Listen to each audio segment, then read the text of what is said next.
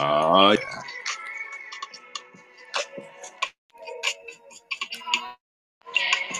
Happy Friday, everybody. Good morning. Got some spice today. Ooh.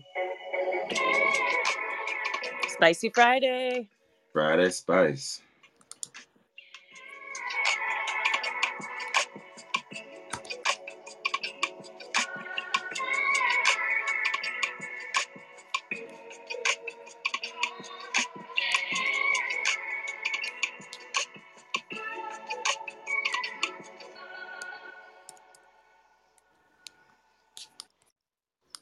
Oops.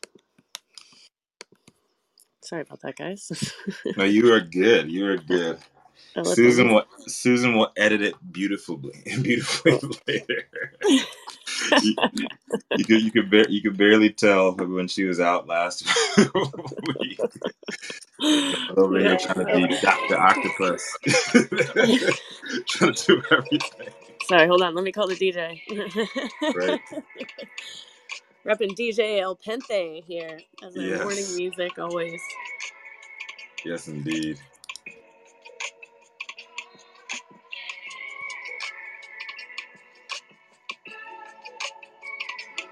Good morning. Guys. Happy Friday. You too. Morning, Rise. Good morning, Rico. What's up, brother? How are you? What's happening, sis? How is the Sunshine State? The Sunshine State is sunshiny. It's hot as crap here. So if you've ever been to Florida in the summer, it's pretty warm. Oh Yeah. Yeah, that shit lays on you like a do-rag. Yeah. Ain't no escaping that It's humidity. not warm. It's not warm out there. It's humid AF.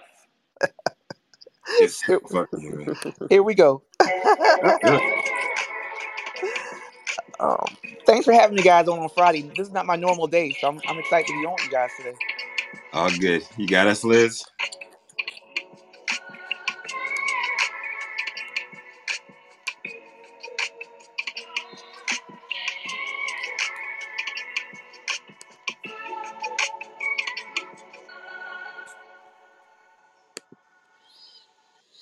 Hi, and welcome to the State of Cannabis News Hour, where we bring you all the top stories you need to know and talk about them for 4 minutes and 20 seconds.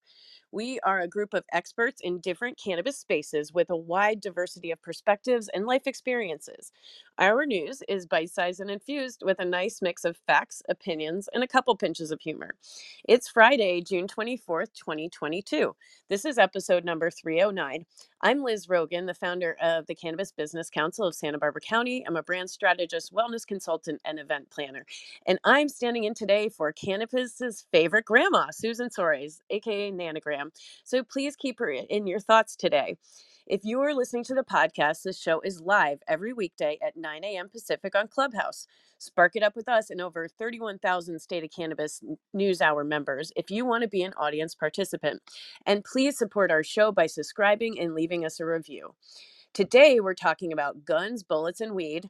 The FDA orders Juul to stop selling e-cigarettes, CBD ads, a Canadian firm wants to manufacture psychedelics, is potent cannabis making teens sick, and many other frosty nuggets. So stay tuned for the full 60 minutes of the State of Cannabis News Hour.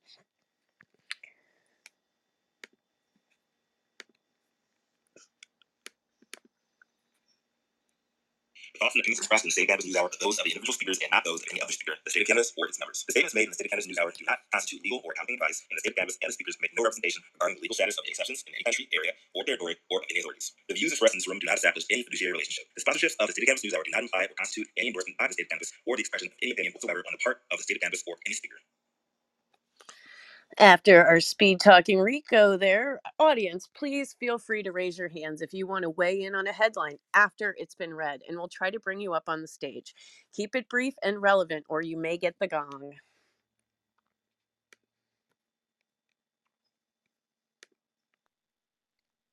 Gong. Gong. Sorry, I was trying to find the gong. Here we go. And it's a real gong, just so you know. We've been playing it in the background here. Kicking off the show today is Rico Lamitte. He likes to ask the tough questions that mainstream media refuses to ask.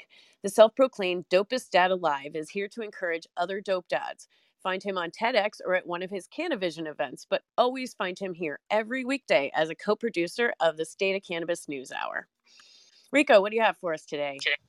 All right, I'm going to try to keep this one as fast as I can, but I have to let you guys know there's a lot to it, and trigger warnings all around. It contains guns, weed, child abuse, and molestation as well. All right, so guns, bullets, and weed. Ezra Miller housing 3 young children and their mother at a Vermont farm. This was coming out of Rolling Stone by Cheyenne Roundtree. Ezra Miller, the non-binary actor known for starring as iconic DC Comics superhero Speedster the Flash in the franchise's extended cinematic universe, had a pretty rough spring so far. Their legal troubles started in March in Hawaii, where the actor was arrested twice and at least 10 calls were placed to local police regarding their behavior. March 28th, disorderly conduct. After claiming to be triggered by a couple at a local karaoke bar singing Shallow from the Lady Gaga and Bradley Cooper film A Star is Born. Publicized arrest details were murky, but a temporary restraining order filed by victims revealed later that night Miller entered their bedroom saying, "I will burn you and your slut wife," before stealing a passport and wallet. April 19th, assault for allegedly throwing a chair at a woman's head after being asked to exit a private home, leaving her with a half-inch cut on her forehead. And now, in an effort to produce the worst MTV Cribs episode ever, Miller has been exposed by Rolling Stone for allegedly hosting a 25-year-old mother and her 3 young children in an unsafe environment at their unlicensed 96-acre Vermont cannabis farm. Yep, the Flash is a trapper too, allegedly. 2 anonymous sources provided video footage of from April to the Rolling Stone showing at least 8 assault weapons, rifles, and handguns lying around the living room, with some weapons propped up next to a pile of stuffed animals. They also alleged frequent and heavy marijuana use in front of the children, with little concern about proper ventilation. One recalled a specific incident where one of the children, a 1-year-old, picked up a loose bullet and put it in her mouth. The children's mother pushed back on the allegations, telling Rolling Stone the actor helped her escape a violent, abusive ex, providing a safe environment for her 3 very young children, and was quoted in the article saying, "Ezra's home ranch has been a healing haven for them. They may have firearms for self-defense purpose, and they are stored in a part of the house that the children never go in. My kids are able to relax more into their healing because of the safety and nurturing Ezra has been providing for them," end quote. She and her children, aged 1 to 5, have been staying at Miller's Stamford, Vermont farm since mid-April after meeting the actor in Hilo, Hawaii in March. The kid's father says Miller secured a flight to Vermont for the woman and children without his knowledge, and he hasn't been able to see or speak to them since. Hawaii court records show a history of conflict between the parents, with the mother pursuing domestic abuse and paternity cases against the father in May 2021. The father denied all abuse allegations, and the domestic case was terminated after both failed to appear in court. He then filed a domestic case against the mother this April for taking the children out of the state. That case is pending, and the mother says she's still living out of Miller's trap house with the children. Per the article, Rolling Stone learned of a sizable cannabis farm on the property, with Miller's close friend and handyman, Whitney Suiters, claiming on social media the 2 were running a cannabis company called Rebel Alliance Cannabis. Numerous photos posted to Suiters' social media reveal a far greater number of cannabis plants than Vermont's permitted, 2 mature and 4 immature for private citizens to own. An increasingly common act of self-snitching, Suiters said on Facebook there were at least 28 different strains growing for a 2021 harvest. Vermont's Cannabis Control Board confirmed to Rolling Stone Miller's farm is not among the state's 25 licensed cultivators cleared to grow more than 6 plants and sell to wholesalers. The father claims that he's been trying to get the kids back since April, and after learning about the guns and weed usage in mid-May, he requested Vermont DCF and local police carry out a wellness check on the property. Confirmed text between the father and Vermont social worker said that they visited the house May 16th and the kids looked good, noting that the worker had more work to do. Mounting legal troubles for the star have definitely been piling up, and after all of this, 2 more stories were told to Rolling Stone earlier this month. The first was Chase Iron Eyes and Sarah Jumping Eagle filing for an order of protection on behalf of their 18-year-old child, Gibson, a well-known Standing Rock activist, alleging Miller groomed Gibson since meeting them as a child at 12 years old, and earlier this year providing them with a high dose of LSD. And finally, on June 16th, another parent secured a temporary restraining order against Miller on behalf of their 12-year-old child in Massachusetts, according to the Daily Beast. Miller is set to star in Warner Brothers' upcoming movie The Flash, but the latest accusations have caused an emergency meeting with the studio executives about their future with the franchise. The studio has a year before it has to make any decisions about a potential sequel to The Flash, and wait for it, and has avoided making any key decisions ahead of Discovery taking control of Warner Media in a $43 billion mega merger. This dude sounds fucked up on so many levels, and I hope there's enough evidence to put him in a place where he can do no more harm to anybody at all. Shame on Warner Brothers for safe harboring what seems to be a serial predator and public nuisance. But hey, given that last bit on their stalling to act ahead of a $43 billion mega merger, I'd say the true culprit here is capitalism. Follow the money. This is Rico Lamite, dopest dad on the street for State of Cannabis NewsHour. Love to hear from the team on this one. I'm done. Oh my gosh, it was so much. Jeez, so much detail, and I mean, it's definitely triggering. What the fuck? How is this guy still free right now besides money? Yeah. I don't want to say like too much, but like this dude would be fucking dead. There's no way he would be fucking still alive if he was fucking with any of my friends, family, or even like near me. Like, what the fuck? Who is even Ezra Miller in the first place? Because I've never even heard this guy's name before. He plays the Flash on DC in the DC extended cinematic universe. Superhero actor. So just more Hollywood pedophilia, huh? Come on now. Seems like he wasn't doing any of these acts in California or in Hollywood at all. Doesn't matter. Sounds like he just has a lot of money and they can't stop him. Doesn't matter where you're doing the act at. The act is still just unjust, unmoral, un everything, and fucking crazy, batshit fucking crazy, bro. It's fucking nuts, man. But yeah. Just sucks that like they have to highlight that the cannabis part of it, because the other part's really messed up too. I mean, it just sucks because I feel like they're just pulling cannabis in there, but having kids with bullets in their mouth is insane.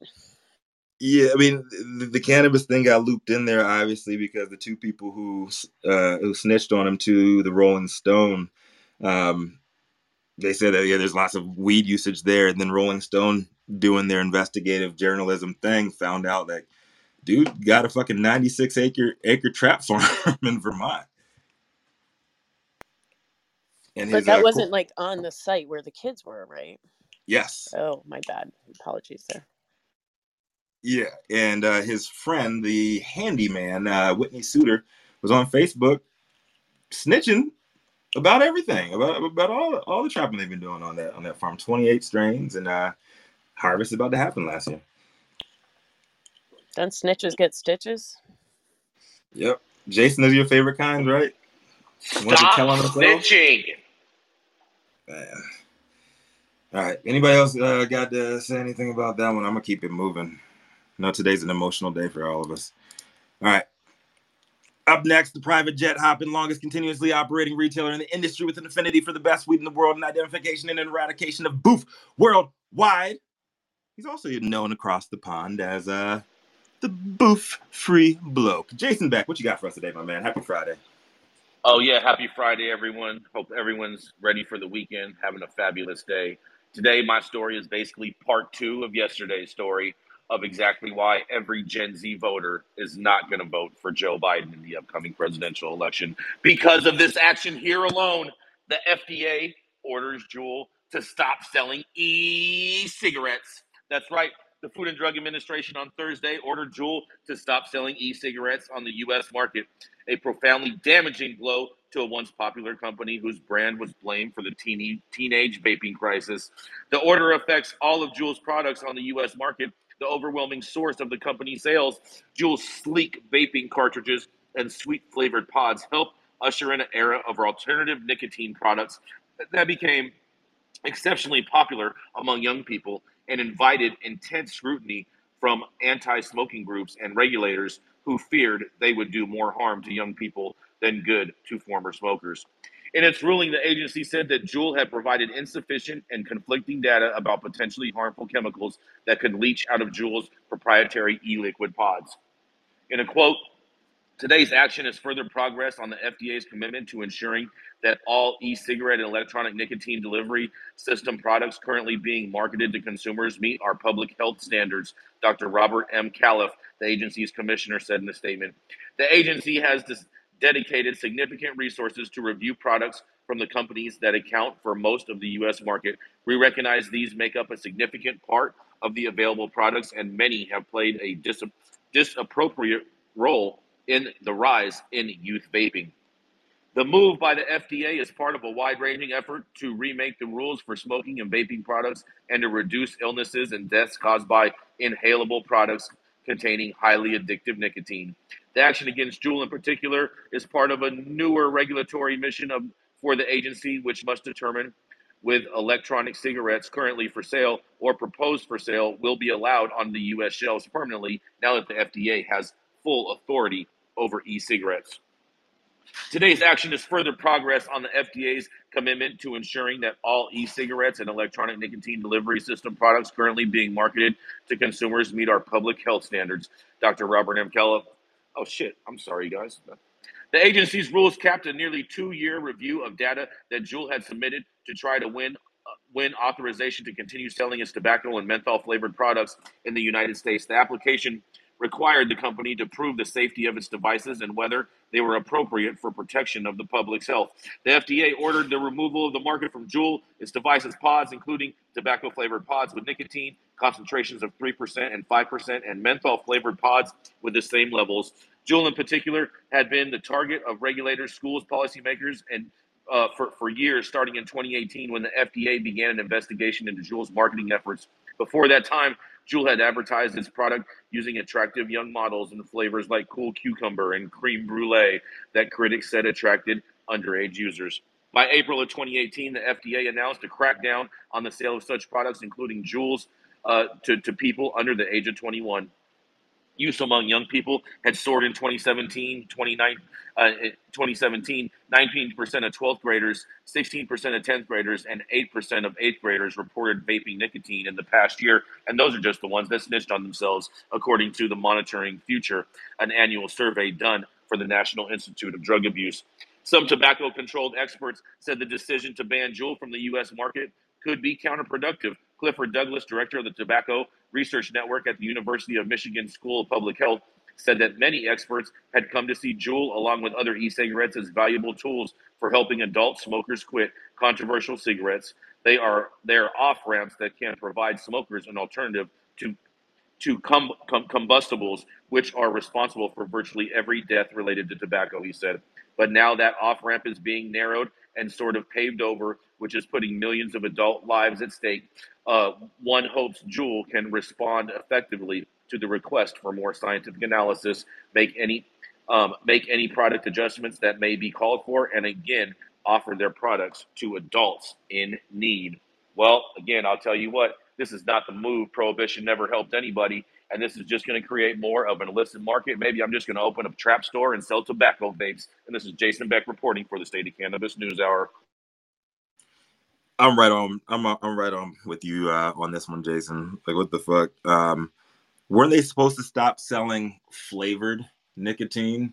Was it like last year, the year before? That was back in 2018, 2019, I believe that they had to switch their whole things. I touched on that briefly in the article, but yes, that was done. And then I believe now they only had 2 or 3 flavors that are available, and so that has been the real shift. I mean, that's all bullshit too, because you go to any fucking 7-Eleven, you see a full wall of flavored fucking vapes everywhere. But not Juul flavored vapes. No, you see Juul compatible pods. Exactly. Juul compatible pods with creme brulee and all of their fun marketing techniques. So a whole new black market opens up, huh? I mean, the trap will never die. As long as we have rules and regulations put out by this government, there's going to be people making money off of the other side, So, getting people the shit that they so want. will we see everybody start switching to growing tobacco? Tobacco and avocado. Extracting nicotine. Oh my God. Good morning. This is Dr. Felicia. I get what you all are saying about the prohibition part of it and it going underground, that kind of thing. However, I do know that when kids start smoking tobacco spiked with nicotine early, it's that much harder for them to stop as adults. And I don't know why Juul's products are falling into the hands of kids so much, but apparently they didn't get their act together sufficiently before the FDA jumped in. So what can I say? Dr. Dr. Felicia, Felicia, why would you say they had a concerted effort. spiked with nicotine? They're adding nicotine in. I know, but nicotine is listed as an ingredient, and so it's not that it's being spiked. Being spiked means it's like we had a punch bowl and we poured a bunch of vodka in there. Unnecessary amounts of nicotine. Unnecessary amounts. Nicotine is very addicting. Very addictive. Totally agree on that. I agree with you, Doctor. Yeah, totally agree with you, Dr. Felicia. The thing with Juul is it was revealed that their entire game plan before they went public, like all that shit, was targeted at children. Their entire being, their entire marketing plan was aimed at children, and it was taken like almost verbatim the same playbook that the tobacco industry used decades ago.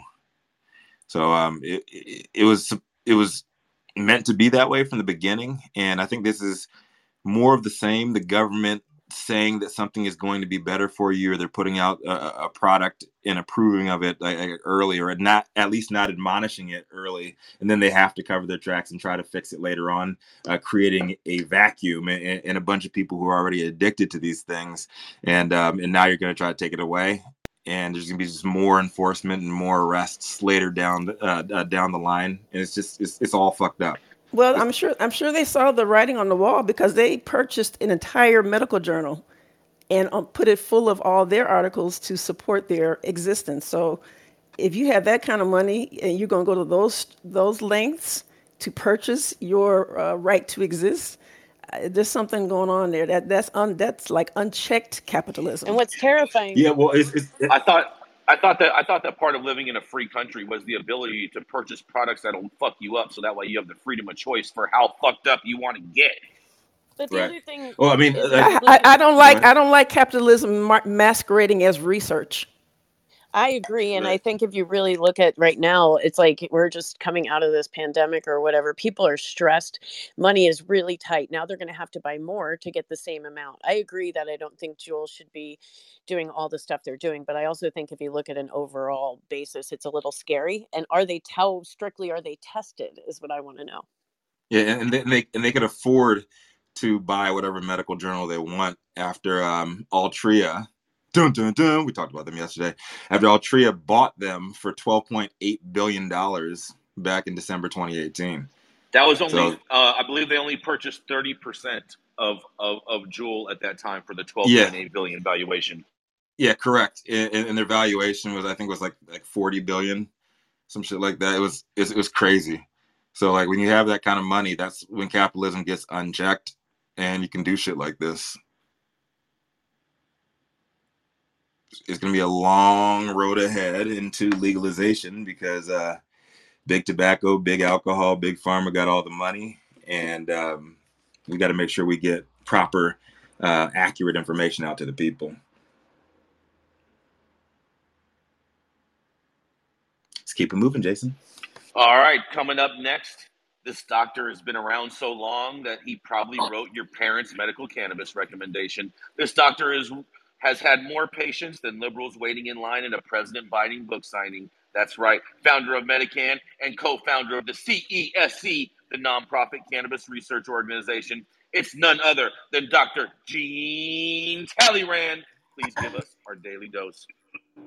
Thanks, Jason. Hello, everyone. I want to start off by saying it's a sad day today as women's right to privacy has been overturned by the U.S. Supreme Court.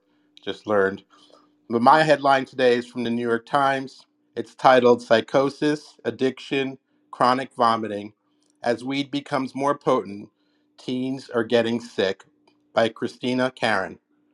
Before you read this article, it's important to understand the difference between correlative and causative. When two events happen after an intervention, they are called correlative. Causative is when one event is proven to cause another's event. It's important to understand that correlative is not causative.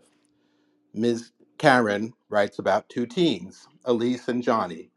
Both used vape pens at an early age. Both had negative outcomes. Elise experienced recurrent vomiting and was diagnosed with cannabinoid hyperemesis syndrome. Despite that, she became addicted to vape pens. Johnny, while using vape pen cartridges, didn't communicate much with his parents, grew reclusive, and eventually committed suicide. Ms. Karen proposes that the high potency THC of vape pens may be the cause of these negative outcomes, and so they should be regulated. Her evidence of an association between vape pen use and negative outcomes is correlative and not causative. Prohibitionists have taken to using the argument that newer products are not like the weed of old. Newer cannabis is more THC and thus is more dangerous.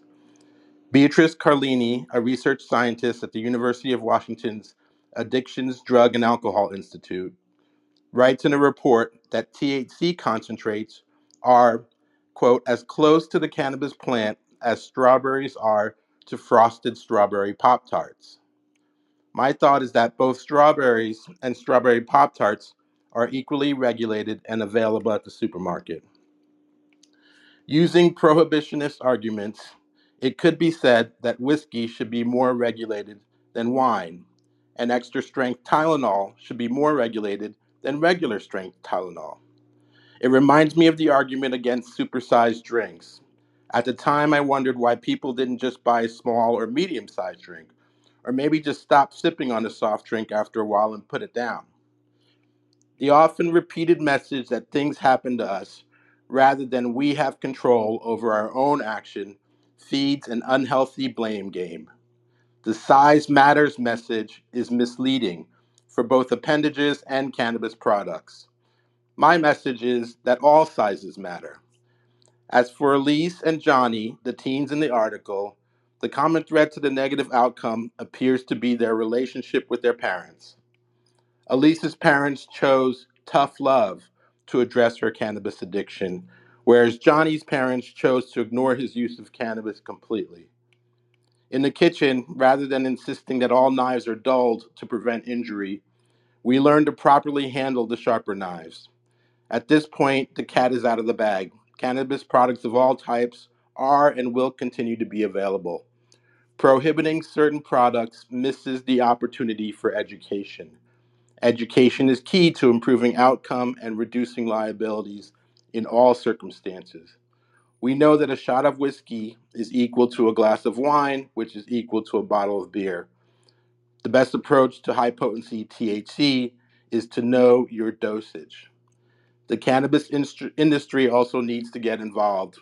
We use THC concentration as a marker of value, possibly because we are enamored with the high, but maybe also because we haven't explored the full potential of cannabis. Cannabis is more than THC. There are different types of cannabis, some with low THC. All types can be promoted in the marketplace. More than the high, cannabis can be relaxing, energizing, calming, or even arousing. Product and effect stratification will only improve the bottom line. Meanwhile, having open conversations with your child about cannabis products is the best way to help teens like Elise and Johnny. This is Dr. Jean Talleyrand reporting for the State of Cannabis NewsHour. Wow, so impactful. I'm 100% with you, especially as I'm in the process of working with my brand and being able to look at this plant and providing experiences.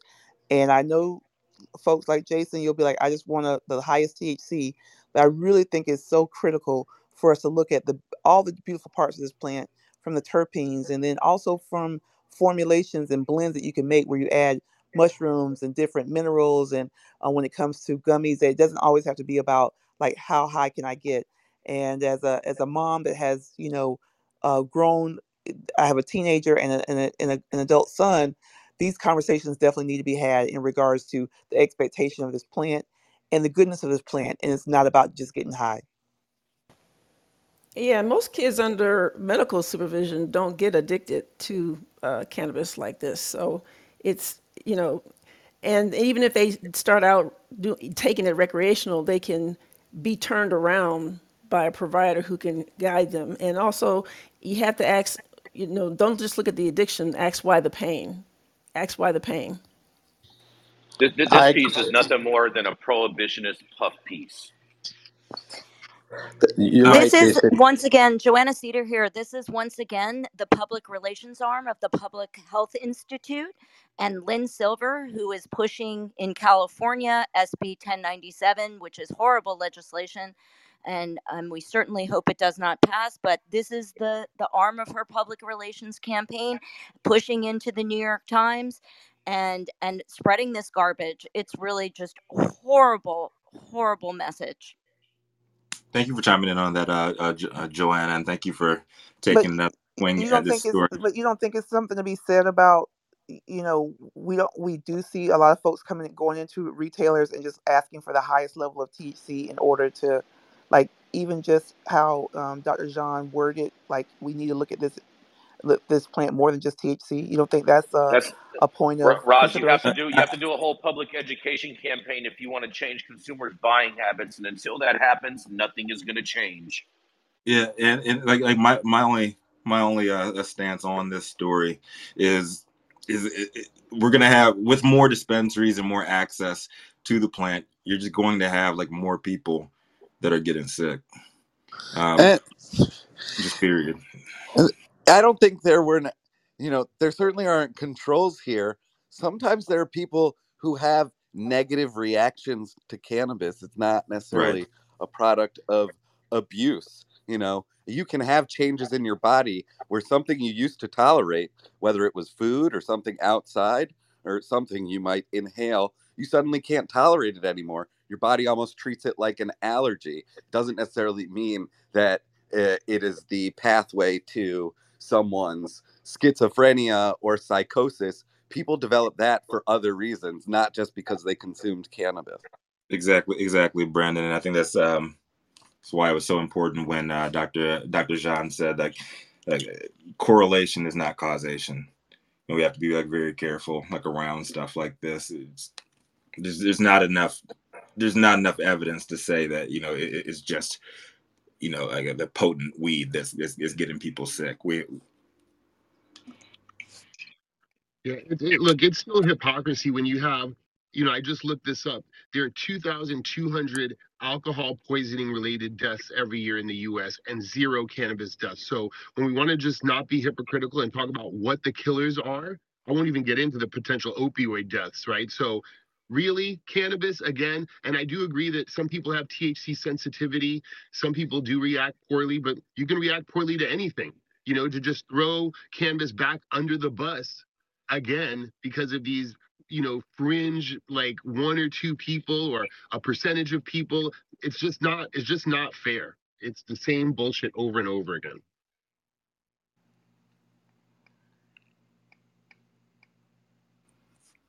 Agree so much. Time for a Anybody else? relight. Let's relight.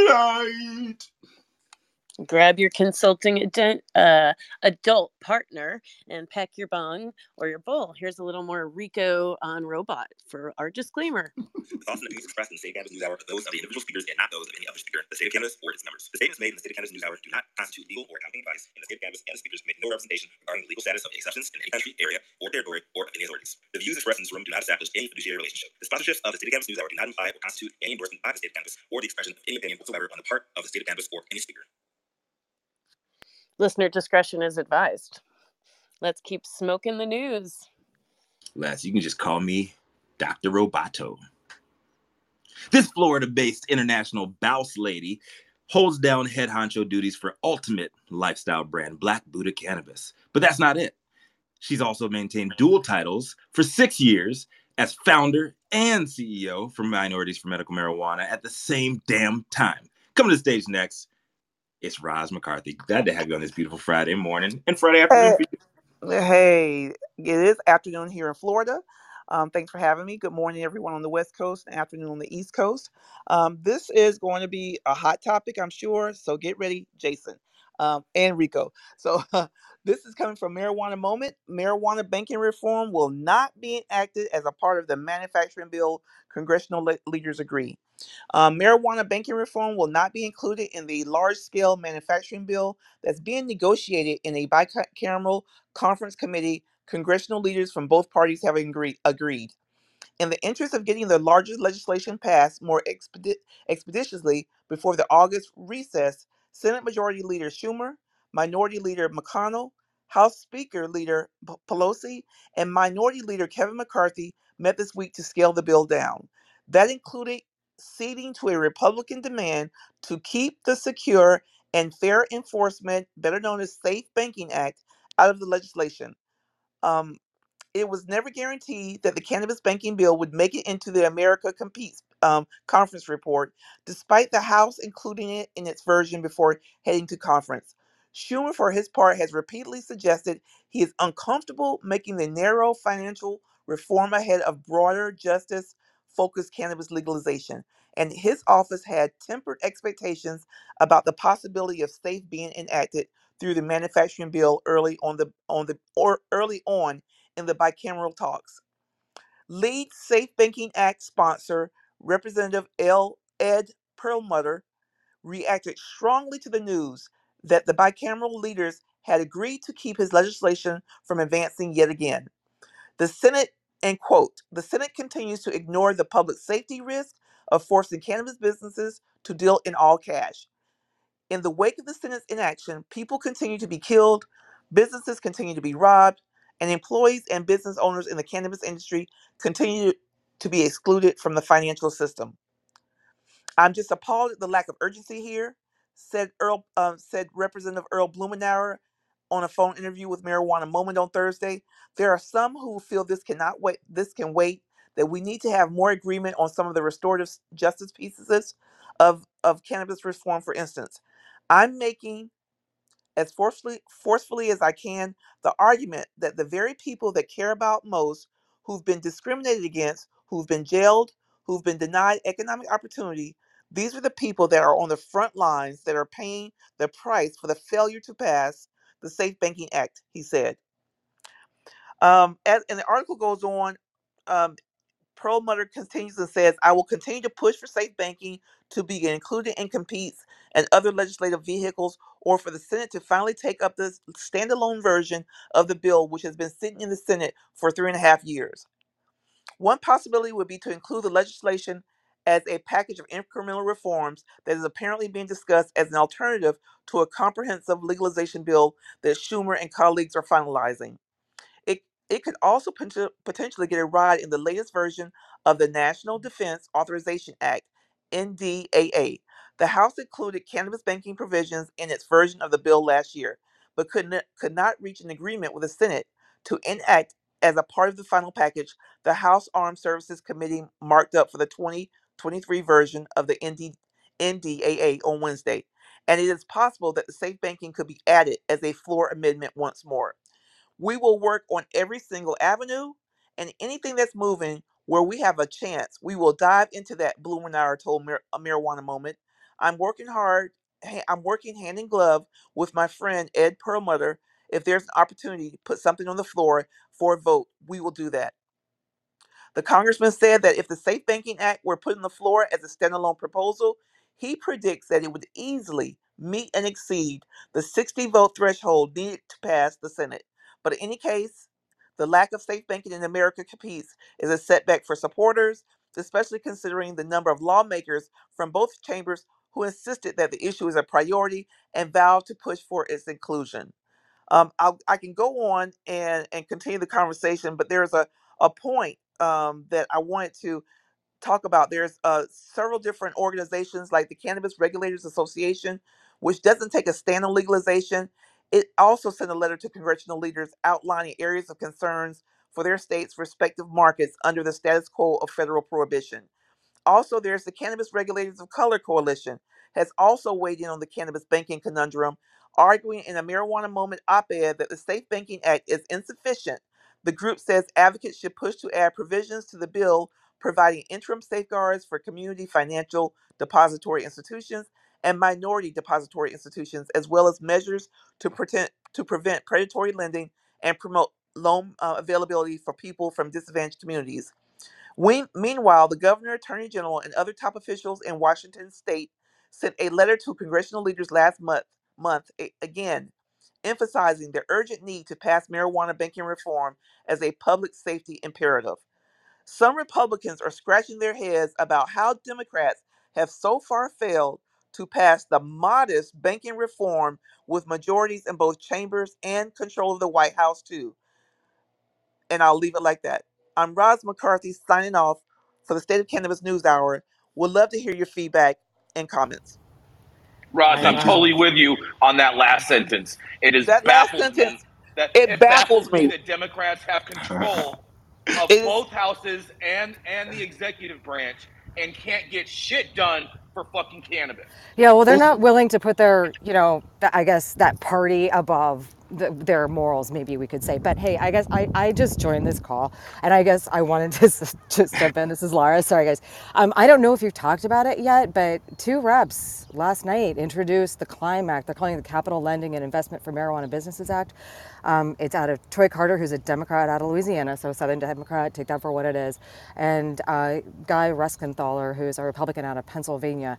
And they're touting it as offering protections for financial leaders and government agencies to offer financial assistance to cannabis companies. I'm not sure if this is something that we could help, work the conversation forward with, but there are alternatives coming and onto and, Right, and, into. that, right.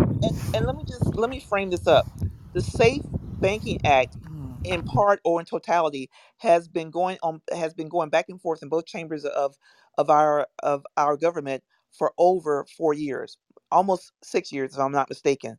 So the Climb Act was just reintroduced. It is totally a separate supportive to safe banking. Safe banking is about depository, about being able to deposit and extract money from and having banks not fear retribution.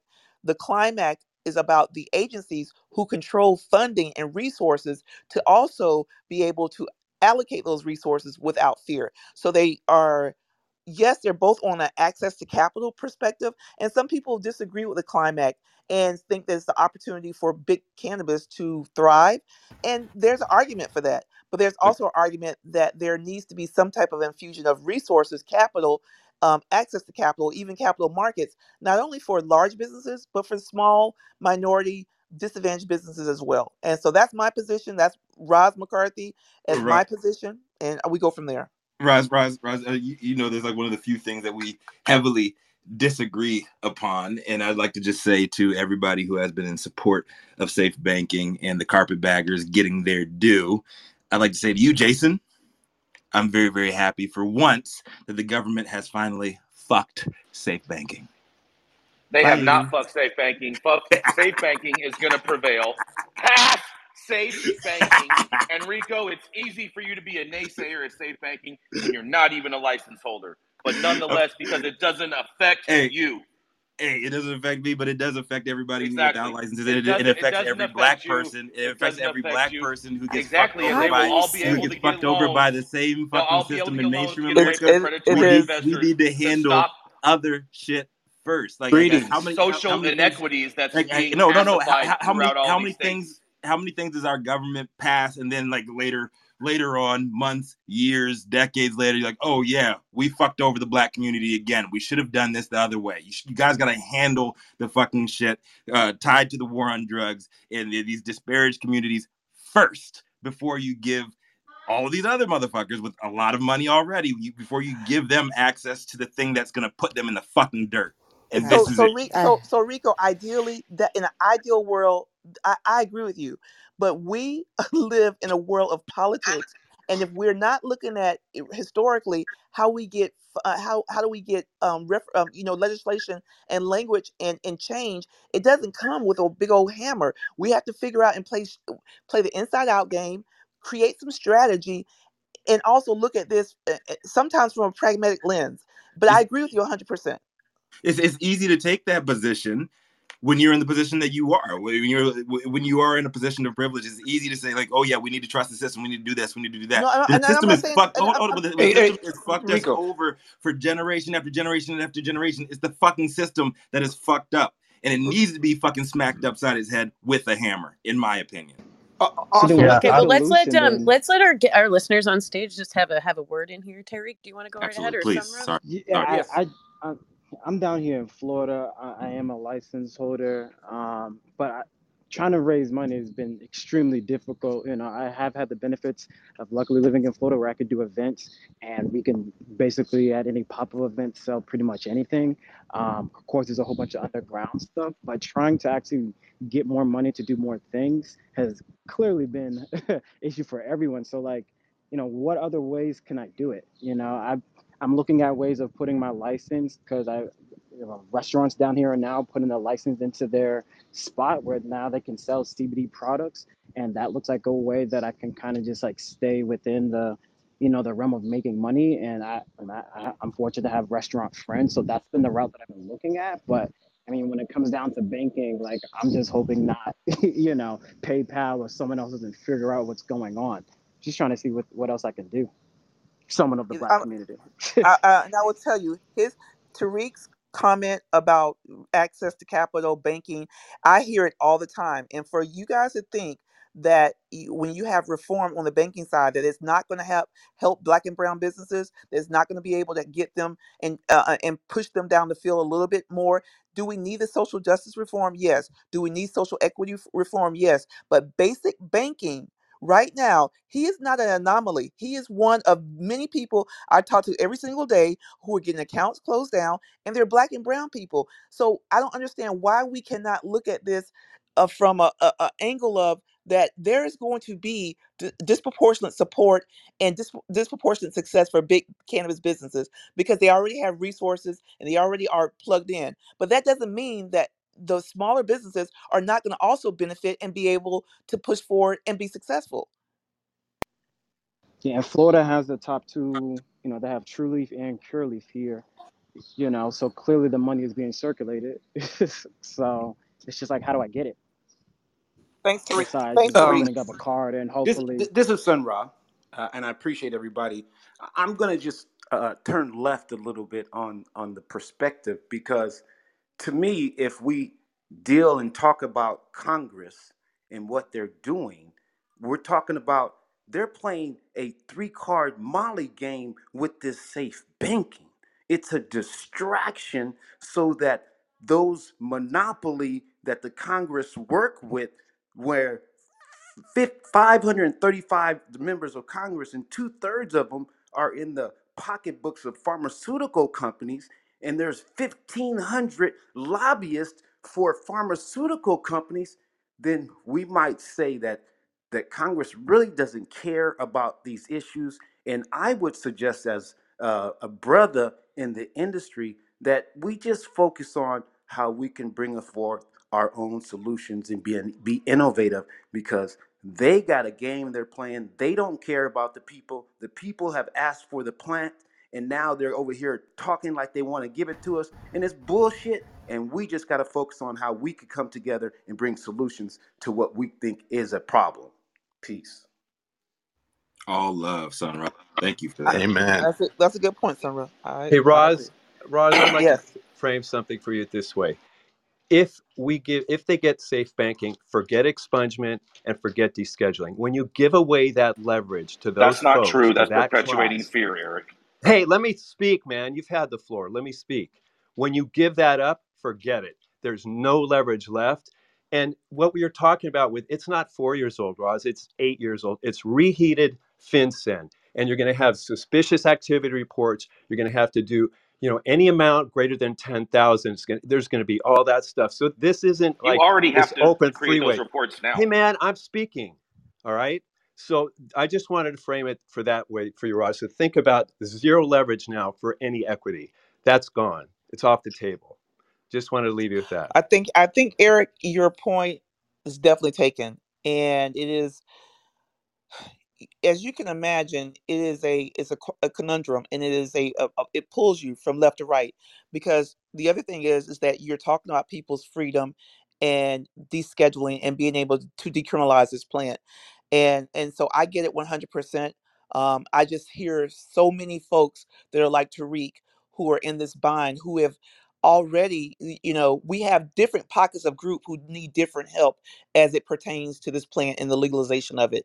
And you have some that are on the social justice side, some that are on the social equity side, and which one should come first? Which one is a priority? Do you think about the young man that's put all their life savings and they're almost at the end of being able, like literally starting back to zero and having nothing? And so I hear you, and I acquiesce and say, it's not a one size fit all solution. And it's there in the MORE Act. The MORE Act has And I both. agree, and I support, And and that's why Republicans right, won't and I vote do for it. support the MORE Act, and I am 100 understanding exactly where you're coming from, Eric. And it's just our politics in our country. Sonara, your point was so apropos, because we don't understand that sometimes people are just playing both sides against the other, knowing that there's a bigger 800 pound person in the room, and that's the pharma company industry, that has the ability to slow down or speed up our legalization and all of the things that we're looking for, in my opinion. That Well, was an amazing that's conversation. Thank you, that's guys. been that's been fantastic, and I get the last word on this, and I'm going to say pass safe banking. Thank you. But Yeah, thank nonetheless, you. this beard is just Thank everybody else too, man. Thank you everybody else for your comments on that. 100% without a doubt, without a doubt. Thanks to everybody. Happy Friday. And pass safe banking.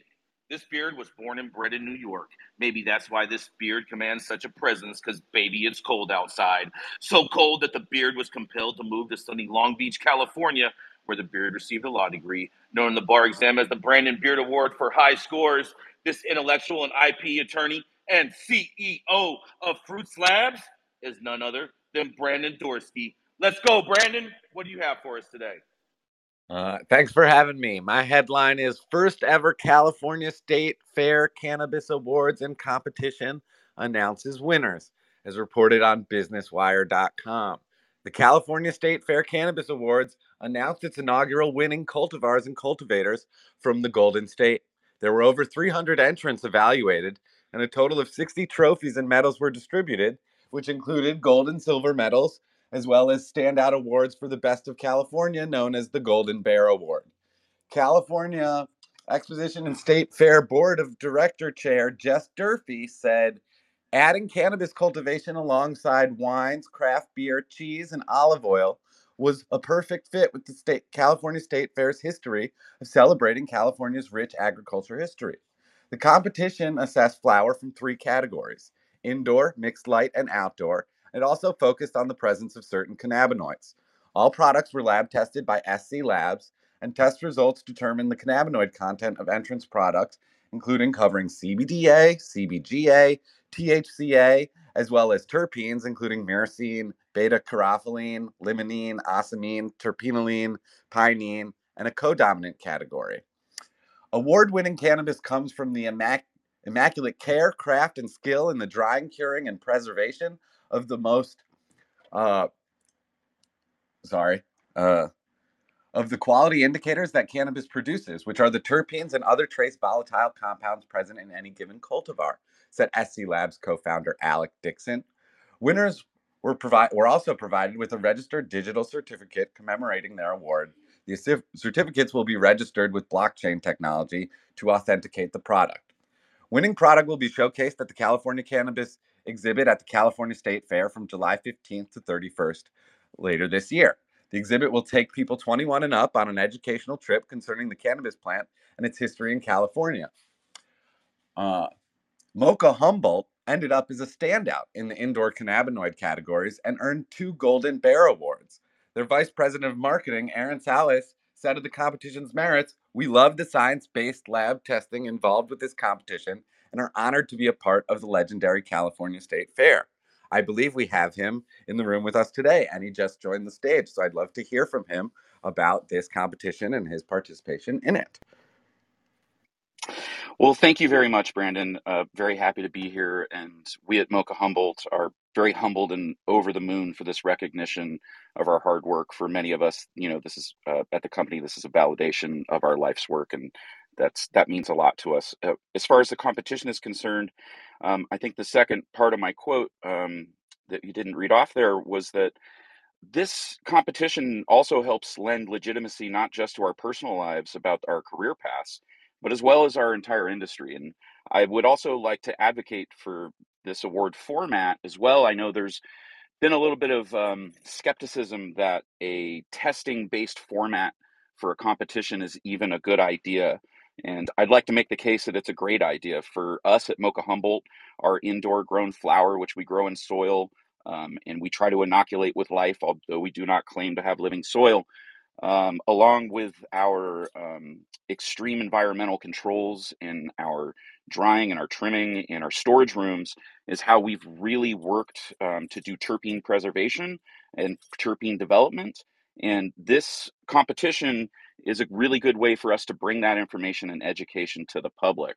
Not only did we win 2 golden bears for the 2 cannabinoid categories, including THCA and CBGA, those are strictly based on cannabinoids. We're actually much more proud of the gold medals that we've won for our grape cookies, which was the highest osamine testing in the indoor category, as well as the highest CBGA in indoor and outdoor. That particular flower has that intersectionality of the benefits of osamine as well as the benefits of CBGA.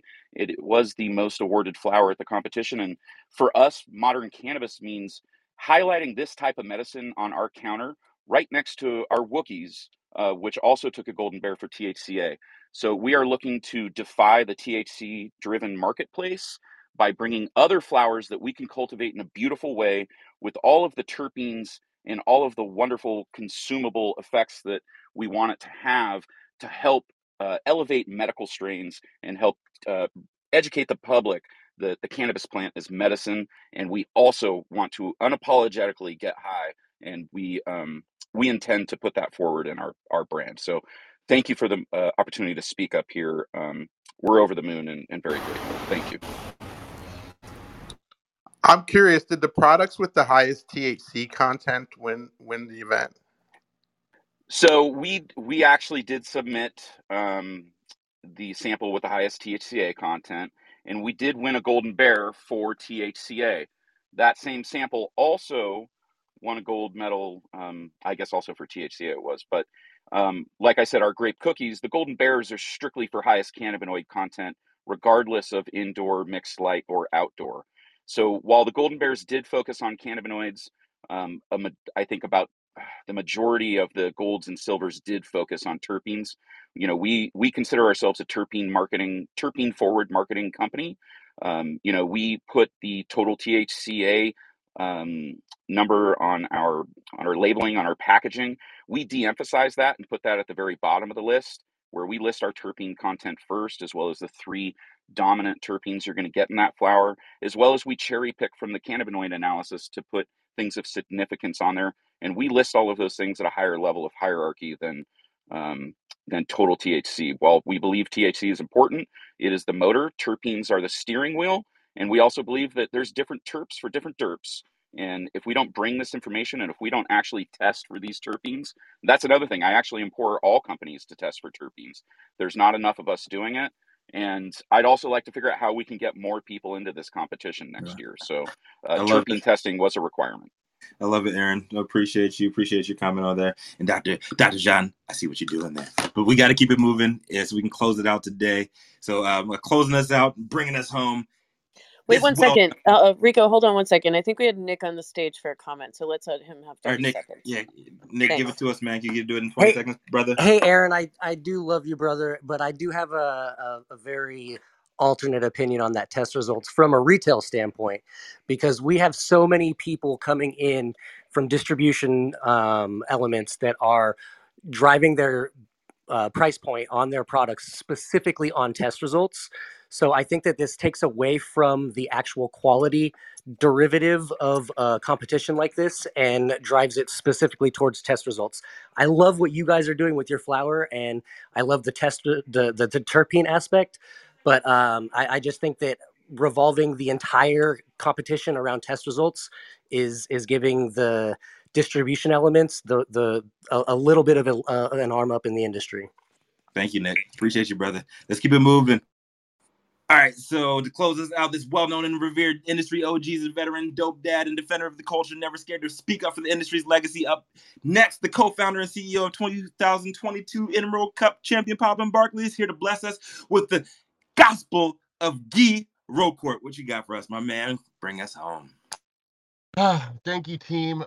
Yeah, look, I have an article about, that should be positive, but it's filled with hypocrisy on this sad day where there's even more hypocrisy.